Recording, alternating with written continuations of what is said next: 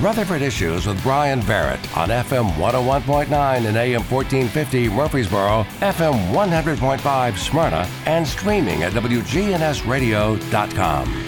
Rutherford Issues is powered by Middle Tennessee Electric. You know, MTE's Sharing Change has now donated more than $11 million to local nonprofits, assisting worthy causes here in our community. MTE, serving to make life better since 1936. We are talking about the Beesley Animal Foundation and Clinic today, and it's our pleasure to welcome in Katie Peachey, the Marketing and Grants Administrator, and that's just a title, Katie, where they throw everything in but the kitchen sink, right? Yeah, there's a few hats that I wear, but we all do, so it's not just me. Yeah, I heard you talking to Andy about that, what is that? And so it's just like everything. Yeah, a little bit. Yeah. So I'll write grants to help support our programs, market the events that we are going to do, market the programs and everything from what we need from wish list to when we have something going on with our webpage to social media, coming on the radio sometimes when Dawn can't be here, I guess. Yeah. So now she knows I'll do it. Now that she knows. Yes.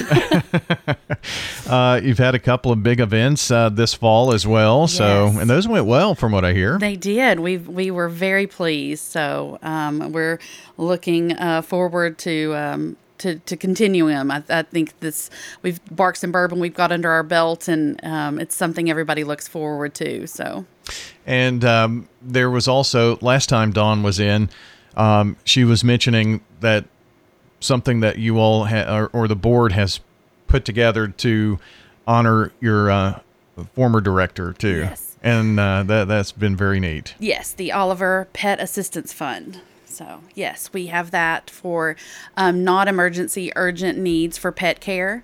And we are really glad to be able to do that. That was something that Amanda was working on and was really passionate before she passed. And so we're glad to be able to continue that, because we realize that can really get people, just hits them out of the blue. Yeah.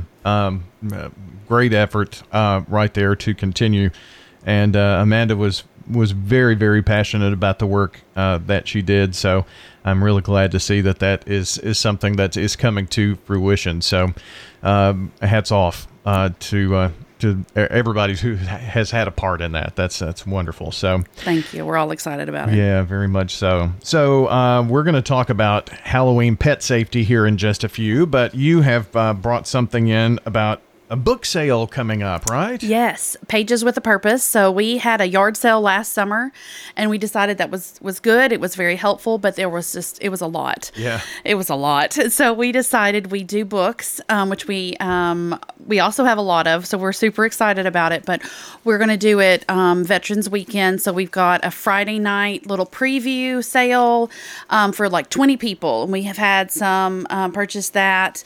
It's $20. You get to kind of shop first, and then we'll have some snacks that evening. But then the next day from 9 a.m. to 1 p.m., it's free to come in. We are going to have them in the books in the lobby, in the hallway, in the boardroom.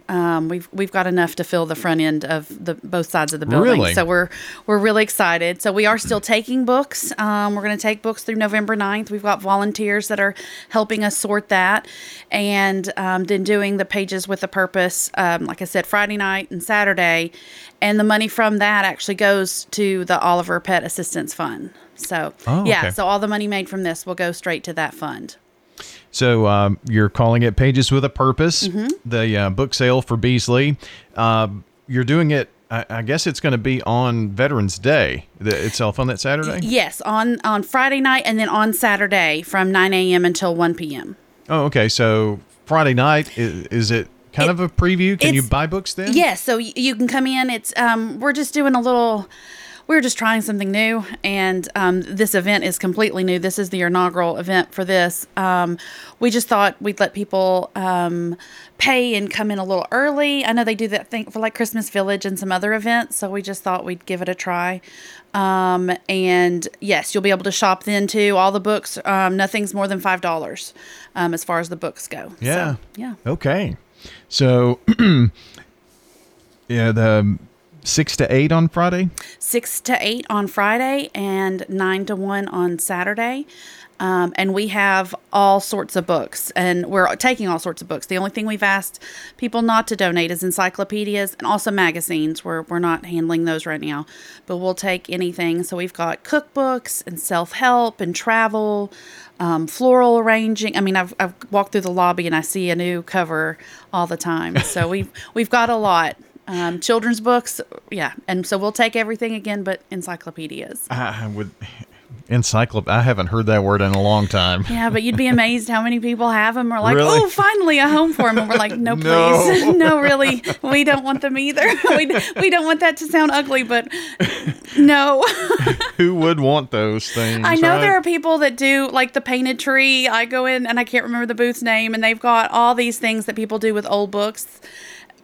Like, I guess maybe find someone who might want to make some art out of it, but no, we can't. Oh, I understand that. So if you're looking to do some fall cleaning, that may be a good opportunity in terms of, gently used books that you could see yourself maybe donating to Beesley, and I guess you could just drop those by? Yes, so we're open Monday through Thursday. They can drop the books off then until Thursday, November 9th. Or through the 9th, I guess that Thursday. We've got volunteers coming that evening, and then we'll be doing the final setup and everything for Friday. So we'd like to have everything in by November 9th. And you're located at 2215 Keeneland Commercial Boulevard, and so I'm sure you've had to say this a million times when you tell someone where 2215 Keeneland Commercial Boulevard is. How do you tell them to get there? So we are at Rutherford and Broad is what I tell people. We're across the street from Publix. We're behind the Subway and McDonald's, and I think that's the best way. So if you see Subway, we're right behind them. And I noticed you have in big capital letters on your flyer here, indoors. So yes, we wanted to make sure people knew. So it's inside. Everything will be. It's Tennessee. Who knows what the weather will be like? But everything is indoors. Well, that is good stuff. So that's coming up on Saturday, on November 11th. So we'll keep folks in the know about that on the Pages with a Purpose book sale for Beesley. And again, the proceeds from that going to the foundations. It's called the Oliver Pet Assistance Fund. There you go. All right. Thanks for helping me with that. No problem. Katie Peachey joining us today. She is the Grants and Marketing Administrator with the Beesley Animal Foundation. Let's talk a little bit of Halloween pet safety because, anytime there's something going on with our pets that is out of the norm, that's when they can get a little bit spooked. Maybe I can use the term for the holiday. Yes. And the thing is, everybody loves to take pictures of their pets, and they think, oh, let's put them in costumes, and that's fine. We're not anti-costumes, but we want them to be comfortable, the right size, because if it's too big and they get tangled up in it, it could choke them and hurt them. If it's too tight, they're going to have an issue with breathing and like a lot of things you don't need to put over their face. So just be careful about what you're putting them in. And then also dogs and cats love to chew on stuff. And if it's got small little pieces or lots of little buttons or even things are round that might look like treats or food, just be careful and watch them. Keep an eye on them while they're wearing their costume. And if they look uncomfortable, maybe take the pictures and then take them out of the costume for a little while. Give them a break, a little reprieve from it. I know my little dog, she hates anything on her head. She just, even though it's cute, she doesn't enjoy it whatsoever. And so she's just not a fan. So it's going to have to be a quick picture and then it's off. Yeah. So, and they will look uncomfortable. Sometimes dogs love it. Most of the time they don't. So that's one thing. But, you're going to have candy out. If candy's around, you want to make sure that it's out of reach, I would think, for sure. That's one big tip. Definitely. So watch the candy itself and even the wrappers, some of the things that it's wrapped in. When you're done eating, you think, oh, it's fine. It's wherever you put it.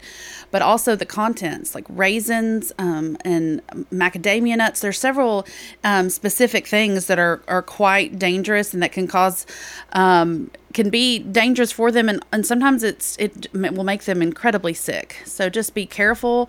Keep the candy away from them if you can, and the wrappers. And if you are in doubt of what they might have ingested, call someone, poison control or something like that. And you can do a lot of Google searches to see, okay, is this safe? Is this not? But if you're in doubt, reach out to a professional. Yeah. And especially dog. We have dogs, so can speak from experience there. They're little snouts. They can find anything that you can think of. So if you think you've got it put up and away, they can find it. Yes, they can, and they'll get into it wherever you might put it. I'll say I have a cat, and he does the same thing. Yeah. So he knows when we have opened something in the kitchen, he's like, "What's going on in here?" So yeah, you just be careful and stay safe.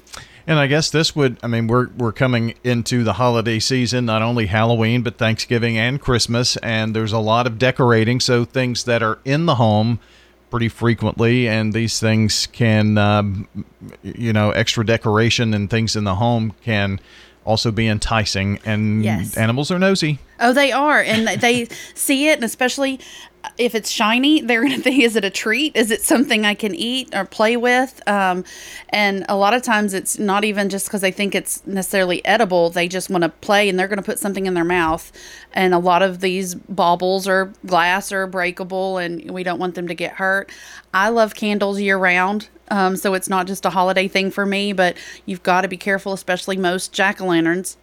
You put a candle in, or just candles wherever, different lights, things like that. So be careful with even the string lights and the different decorations that you'll use, because they will play and you can get wrapped up in it, and we want them to stay safe. Yeah, or knocking things over. That yes, happens those a lot. tails. Yeah. And then it might not hurt them, but that candle might get knocked over and cause some kind of fire. So we just want everyone to be careful, especially with Halloween, like the glow sticks. Oh yeah. I mean, they'll chew on anything. And when I was getting the information from the article about this to share with you and everyone listening, I didn't even think about the fog machines with that liquid in there. You just got to be careful so that they don't have that solution. So there's a lot of things just to be careful about. Yeah, and Halloween, if you have trick-or-treaters coming through your neighborhood, the doors open and closing a lot during the night, and animals are escape artists. They are. So we want, if you can, go ahead and kennel them if they have that, or put them in a safe and even quiet room, because a lot of times with the trick-or-treaters at the door or people coming out if you're having a party, just to make sure that they're kind of calm and chill. So I don't know if you have a noisemaker or just something that, can relax them. Sometimes if it's a dog, the thunder shirts and different things. If it's soothing to your animal, maybe during a storm, it might be something you'd want to do for them, on that night. But keeping them inside, making sure the door's closed. And we say it all the time, like it's a good time to, make sure your information is up to date on your microchips and your collar, but it's always a good time to check that. So before you're having a bunch of people over or know that the door's going to be open a bunch, make sure that, if you've moved or something's happened with your microchip, that you have it up to date, that information as well. Well, I know if it's like my house, as soon as the doorbell rings, it's like World War III, because they just go berserk. Yes. And the different noises can really get them. And then they're more skittish, and somehow that amps them up and they're quicker. So they're going to be more likely to get by you. It's crazy. Katie, it was fun having you come in today. I hope you'll come back sometime soon. I probably will. Yeah. Thank you so much, Bryan. Good. We appreciate this. Katie Peachey joining us today, Grants and Marketing Administrator with the Beesley Animal Foundation and Clinic today. And we'll put a link to all the things that we talked about today in the podcast section at WGNSradio.com. Thanks for joining us. Hope you will join again next time right here on News Radio WGNS. Have a good day out there, everybody.